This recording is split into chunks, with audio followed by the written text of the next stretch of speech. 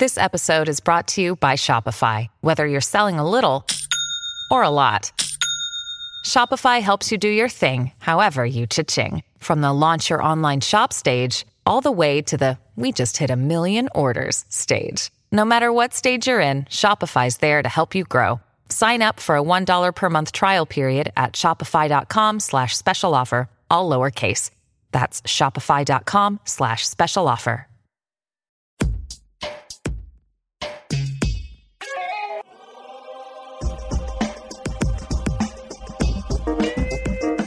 Welcome to the Drill Down. We've got the business stories behind stocks on the move. I'm Corey Johnson with episode number 240.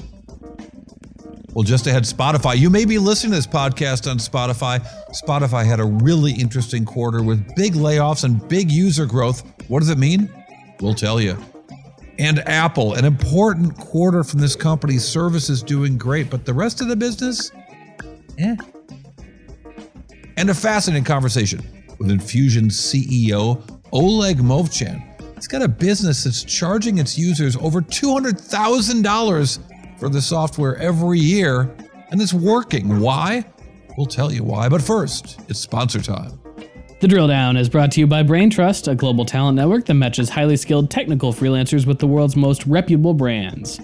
BrainTrust has helped clients like Bank of America, Goldman Sachs, Porsche, Under Armour, and more build agile tech teams fast at a fraction of the cost. Visit braintrust.com, that's BRAINTRUST.com, to learn more and to get 20% off when you use our link, braintrust.com/drilldown. All right, welcome back to the Drill Down. I'm Corey Johnson, Futurum's Chief Market Strategist. We've got the business story behind stocks on the move. Joining right now on the mic today, Ben Wilson, who's been with us from the very start. Ben?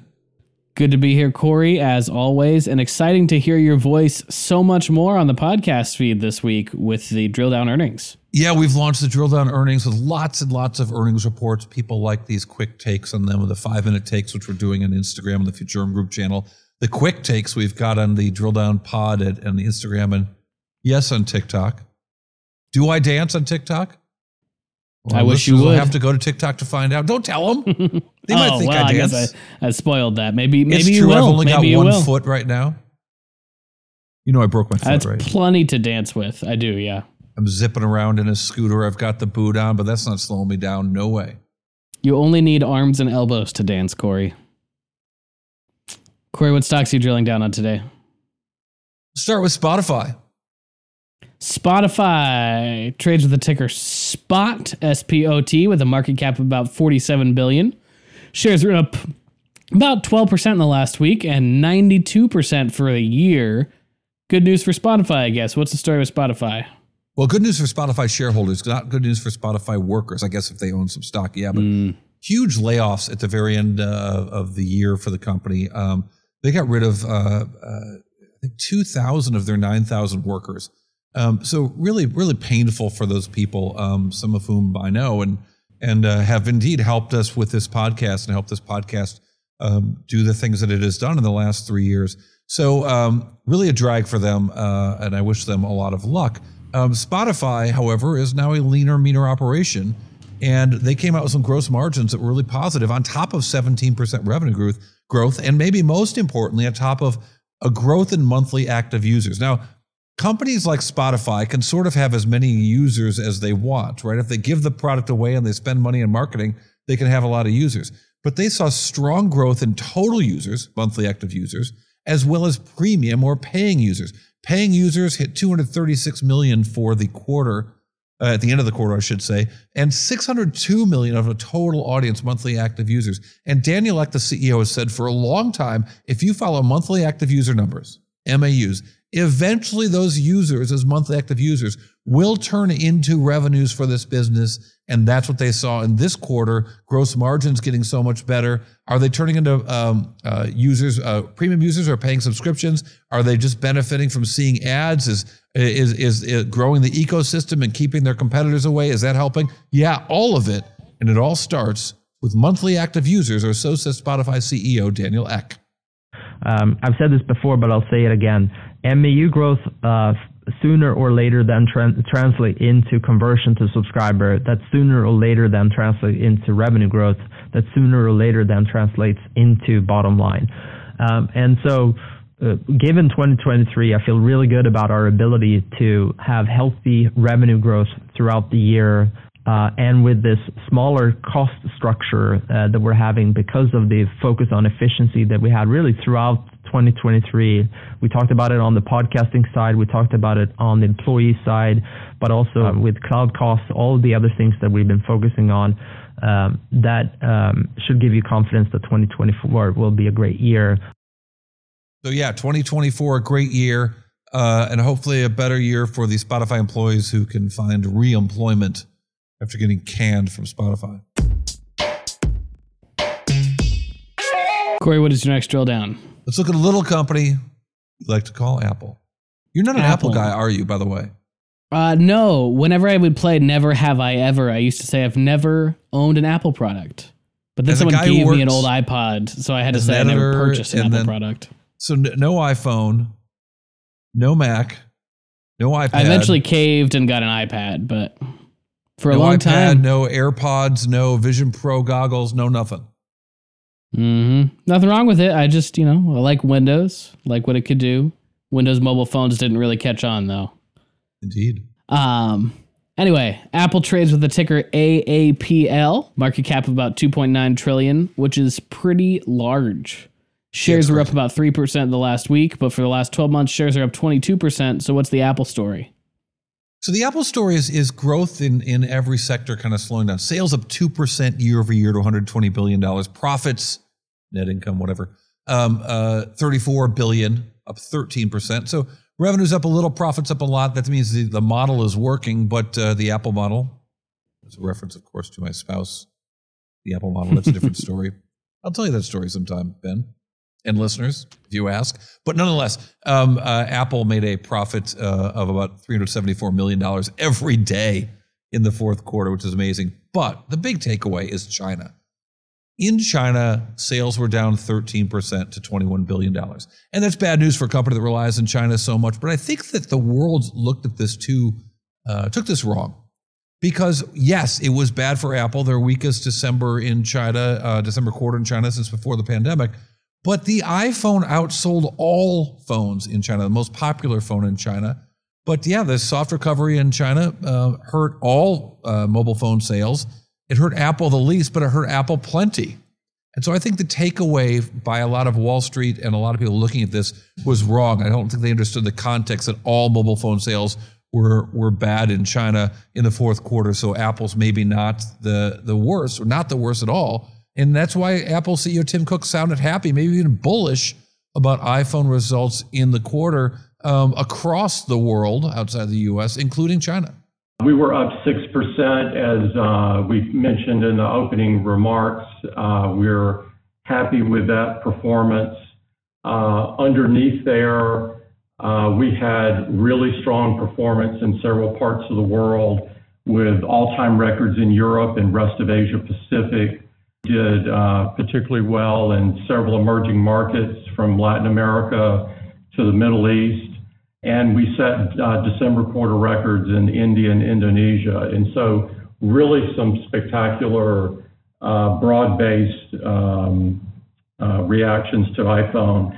We also importantly set an all-time record worldwide for iPhone upgraders. And the install base hit a new all-time high, consistent with our overall devices. And so there's a lot of good things. iPhones were 4 out of the top 5 smartphone models in the U.S. and Japan, and 4 out of the top 6 in urban China and the U.K., and all top 5 in Australia. So Apple's iPhone sales in the quarter, not great in China, bad in China even, but not as bad as everybody else. And maybe that bodes well for recovery when China does get its act together.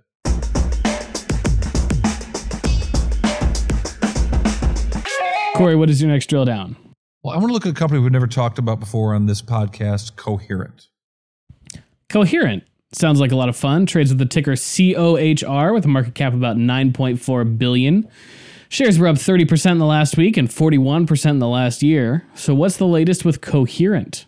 Well, this is my deep dive of the week, and in last week, and indeed the Apple model has heard a lot about Coherent in the last week. These guys make have sort of served two markets. One market is telecommunications, which has not been a great business, but they also serve data centers and AI-driven data centers where, shocker, the business has been great. So they reported a quarter sales of $1.4 billion, an increase in the year of about 7%. But if you look deeper into the business beyond the headline numbers, what you see is that the AI data center business is going like gangbusters. Communication equipment wasn't terrible, but AI data centers, they make some laser equipment for making semiconductors, and that has been affected positively by the growth in data centers. And they make these really cool little devices that are kind of the size of a Snickers bar. And they're called optical transceivers or datacom optical transceivers. And they're used in a data center to move information optically, quickly, from one device to the next, faster than Ethernet, faster than anything imaginable, 800G speeds.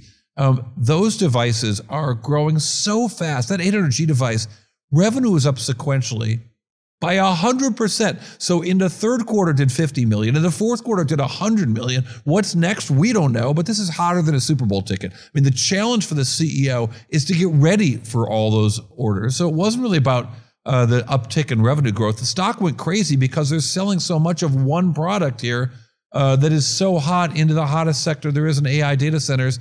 And that steep ramp of transceiver sales is all the rage and all the concern of Coherent CEO Chuck Mattera.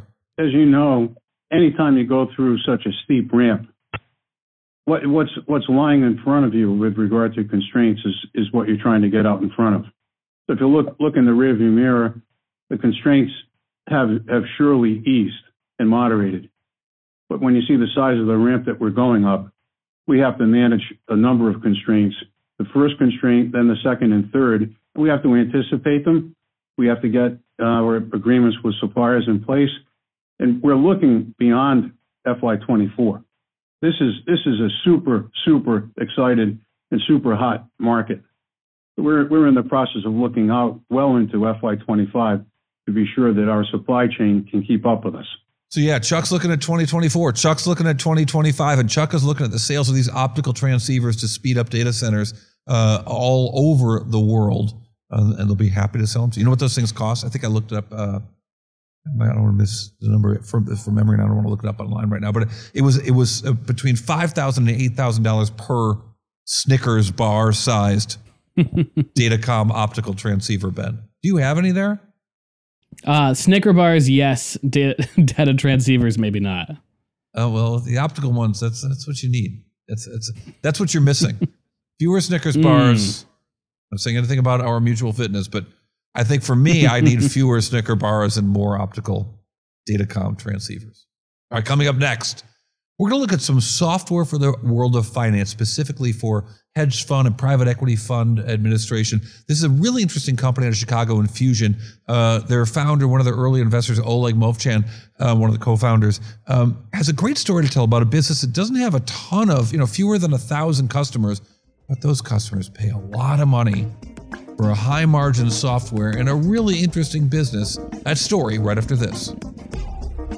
The Drill Down is brought to you by Era. Never miss another critical event or insight ever. With Era, customize your company watch list and track key events, mentions, filings, and more, all within an easy-to-use, customizable interface. That's Era, AIERA.com. Hi, welcome back to the Drill Down Podcast. We're joined right now by Oleg Movchan, the CEO of Enfusion. And Oleg, I'm sure you've been interviewed plenty, but you've probably never been interviewed by a recovering portfolio manager and hedge fund manager, sort of journalist and market strategist for a tech research firm. So I have a great interest in your product from Enfusion, financial management software. But I think that when I read about your company, I have a hard time understanding who your competitors are. Yeah. So, first of all, let me refute the myth. This is my first time as a publicly traded company CEO, and so I haven't been interviewed plenty. This is my first podcast. Maybe, not the last one. But as far as our competitive space is concerned, we're typically competing against technology providers in the investment management space that they own basically technology stacks that support different layers of the investment management workflows, such as order management, order execution, portfolio management, accounting, and so on and so forth.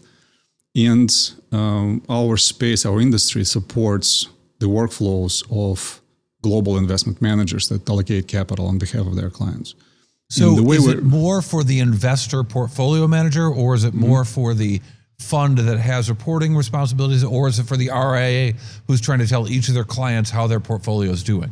In fact, it's all of it. So, if you think about, you used to be a portfolio manager, right? So if you think about everything that you would need to run your business functionally, net of fund administration capabilities, that's what Enfusion is all about. So we start with, we started historically with a portfolio management capability, sort of in the middle, and then we built out natively accounting and general ledger on the back end. And over time, as we grew and we captured a lot of market share within alternative investment management space, we developed order management and execution management capabilities, and thereby we kind of completed the technology platform that our clients use today. And they sometimes rely on other vendors, but that's basically all you need. And we do have regulatory and compliance reporting. We do it ourselves to some extent. That's a lot of stuff, and it seems and it sits in the middle of some very complex and very high demand stuff. If you push, I want a button and say I want to buy 10,000 shares of the stock at this price, and you've got 2 different prime brokers that it might be executed through or reporting through, and you've got 5 different accounts it might be allocated to, and you've got a portfolio manager who's got a managing partner standing on his shoulder who wants to rip his head off if there's a single mistake. Yep. Not referring to any portfolio managers in particular. Yep. Just saying, it sounds like a familiar situation. I'm starting to sweat. I'm having flashbacks. That you can't have that software make us a mistake for a millisecond. Yep. Yeah, that's exactly right. I mean, we do provide, what people call mission critical capability that is, has very low margin error and has to be stable and scalable, which is what Enfusion is since day one. And to your point, we integrate with multiple execution venues. We aggregate that information after the trade is made. We check pre-trade compliance. We check post-trade compliance. We capture trades. We reconcile. We look at risk, standard risk management capabilities, and then of course, we capture everything across different investment vehicles, depending how trades are allocated, and produce reports and then allow then, which is our latest sort of trend, enable investment decision making as opposed to investment operations or post investment decision making support. But the way we're different. Yeah, go ahead. So, no, please tell me how you're different. Because I'm curious because there is a lot of competition in this space, and I wonder when you guys entered into it when it was already so complex and number one complex and number two really really competitive. Where did you see room for the business that you've grown? Well, even when Enfusion started, and I've known Enfusion founders for more than 20 years right now. We met in 2002 in one of the largest multi-strategy hedge fund in Chicago, and this is where the genesis of Enfusion was. Fast forward a couple of years, I met Enfusion founders again in 2006 when I worked in New York in a similar capacity, and by the time I already spent 15, 16 years basically stitching solutions together from multiple vendors that address different pain points separately. And, the founders ended up putting something like this together because they solved the same problem over and over and over again, and they just decided to write a piece of software to do it. And so over time, the vision was to really simplify all the workflows related to the fact that this industry uses multiple different system patchwork of them and do it in a way that is very unique, which is software as a service. So since day one, we have been what's called SaaS, software as a service platform, sitting on what's called single instance multi-tenant database, which simply means that, first of all, we don't have a local installation. So we don't install software on premises. And we actually provide software upgrades 52 times a year. So every week we release a new version. And it also means that all our clients run the same version of the software, which also leads to what you would call network externality effects, where any enhancements that we do for a handful of clients go directly back into the platform, and all clients on the platform benefit. And that's our competitive edge. It's interesting. I would imagine that the business is both really sticky, because you don't want to change, horses midstream, and you're always midstream when you're trading stocks and investing, and yet for the same reason, really hard to get new customers. Absolutely. Yeah, you nailed it. So over time, we enjoyed very high retention rates.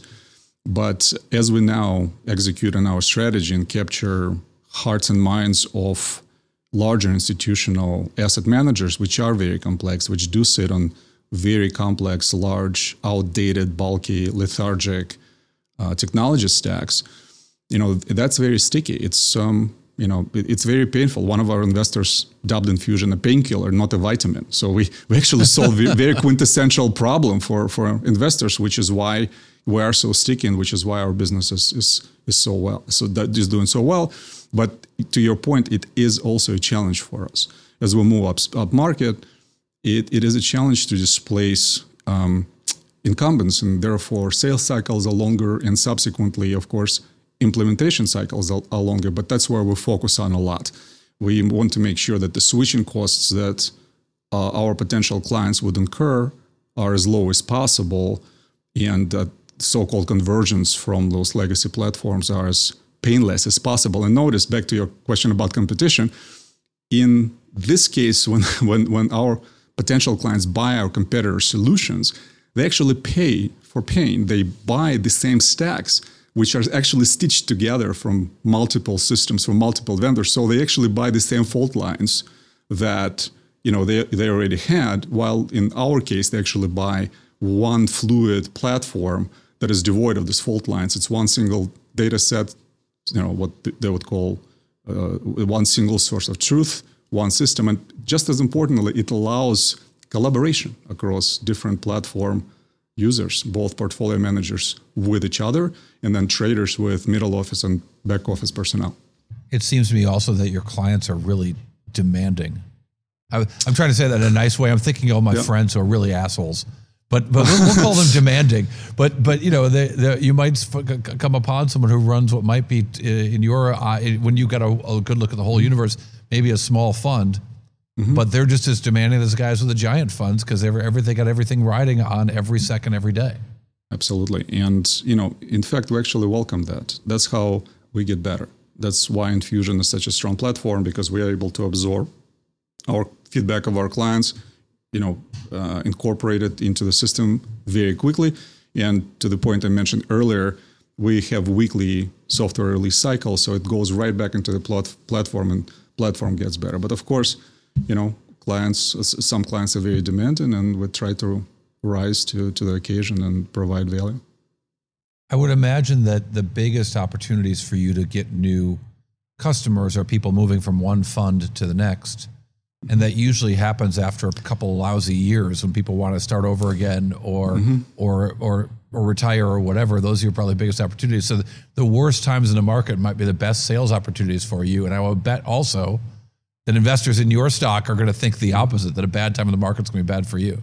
Yeah, I mean, it's a great point. Our business does have this, what I would call downside convexity, right? When things are tough and clients need to scale down and reduce total cost of ownership, and they lose assets under management for whatever reason, for performance reasons or something else, we are there to help. And we're able to provide the same amount of value and replace legacy systems, and continue maintain business, provide extra business continuity to this kind of client. On the upside, of course, when budgets are healthy and people are thinking, in a much less constrained manner, we're also there, and we're competing, and we're winning the business as well.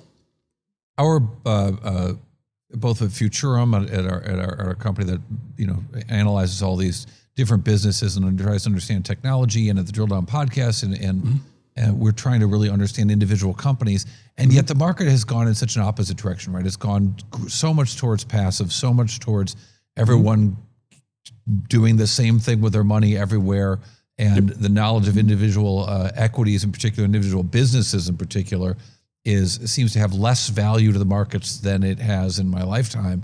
I wonder how that reflects itself in your business. It didn't really change anything from our standpoint. The fact that passive strategies are in vogue and people use more process-driven investing or quantitative or systematic strategies, the workflows only got more complex. Regulatory environment becomes much more stringent and constrained, and compliance requirements did exactly the same. And so, at the same time, we see a lot of consolidation in the industry, of course. On one hand, large institutional players provide now a multitude of strategies, including passive and active and, like mainstream liquid alternatives and less liquid alternatives and infrastructure, private equity, private credit, and real estate. And now, institutional clients and retail clients walk into that shop like a supermarket and they buy basically everything in place. Likewise, even, hedge fund managers and very niche single strategy focused players, they start expanding their horizons. And, when they operated in liquid equities, they now start looking at private equities and less liquid strategies. And so from our perspective, the opportunity set is only expanding regardless whether, passive index driven sort of systematic world prevails or not. It's such an interesting time in the business. Do you see any sort of macro trends coming to the business that you're starting to approach and maybe trying to adapt to those changes? Well, people, I would say people start looking and thinking about data quite a bit more, both structured data and unstructured data. People think about how to utilize trade level data, which is another differentiator for us. We're natively transactional system, so operate at the tax lot level, which actually enables us to do everything. So every single trade is interesting. Accounted for in the system, from dividend, like corporate action perspective, from costs and fees perspective, which allows us to integrate everything into backend and accounting system. And people want to use that data. Our clients want to use that data to actually make better investment decisions and optimize their operational capabilities. And also, what we're seeing, business is becoming more and more global, and clients want to adapt to, the continued evolution of opportunities. We're seeing, for example, capital outflows from China and Hong Kong markets to somewhere else in APAC region and, sometimes, to Europe. And our clients want to be able to continue to manage their business from a global perspective and have one system supporting that process. In terms of investment research, how has that business changed with what you're providing, the tools you're providing? I've read some competitors that some analysis. You're a company that likes to compare some of your products to what Bloomberg offers, which I'm quite familiar with, having worked at Bloomberg for a long time. And it seems that they're quite different, in fact. They are. We actually do. That's something we do not do. We sit sort of right below that layer where people, generate investment ideas, capture alternative data, or do fundamental research, or do something else like research and market microstructure. And we typically sit downstream directly from that. More and more, we are expanding outside our classic system user, which is either middle or back office team or front office team that pilots order and execution management system, and increasingly solving problems and solving pain points for investment decision makers, for PMs, for traders, and so on and so forth. But we do not support idea generation or investment research at this point.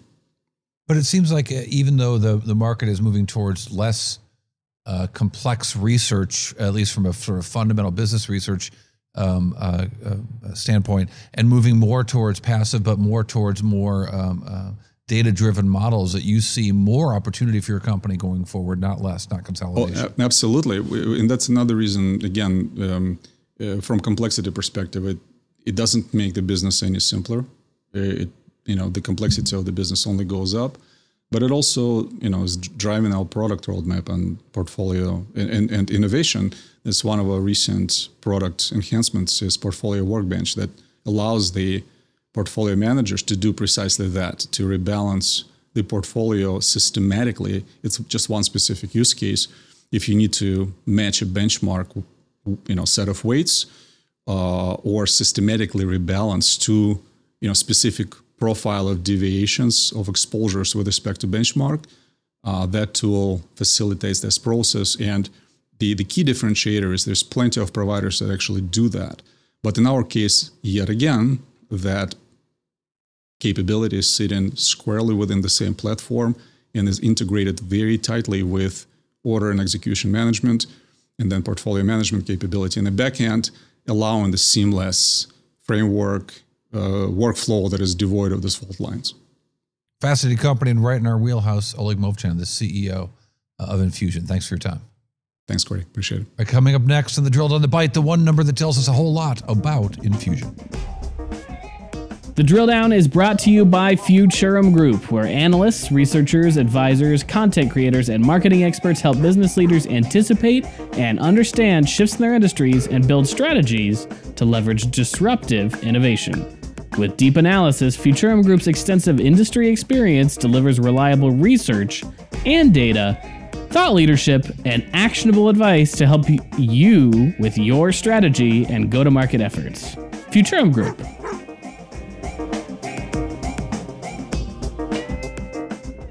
Hi, welcome back to the Drill Down Podcast. We've got the Bite, the one number that tells us a whole lot. And Enfusion Software, interesting business, not a ton of customers, but boy, those customers pay a ton.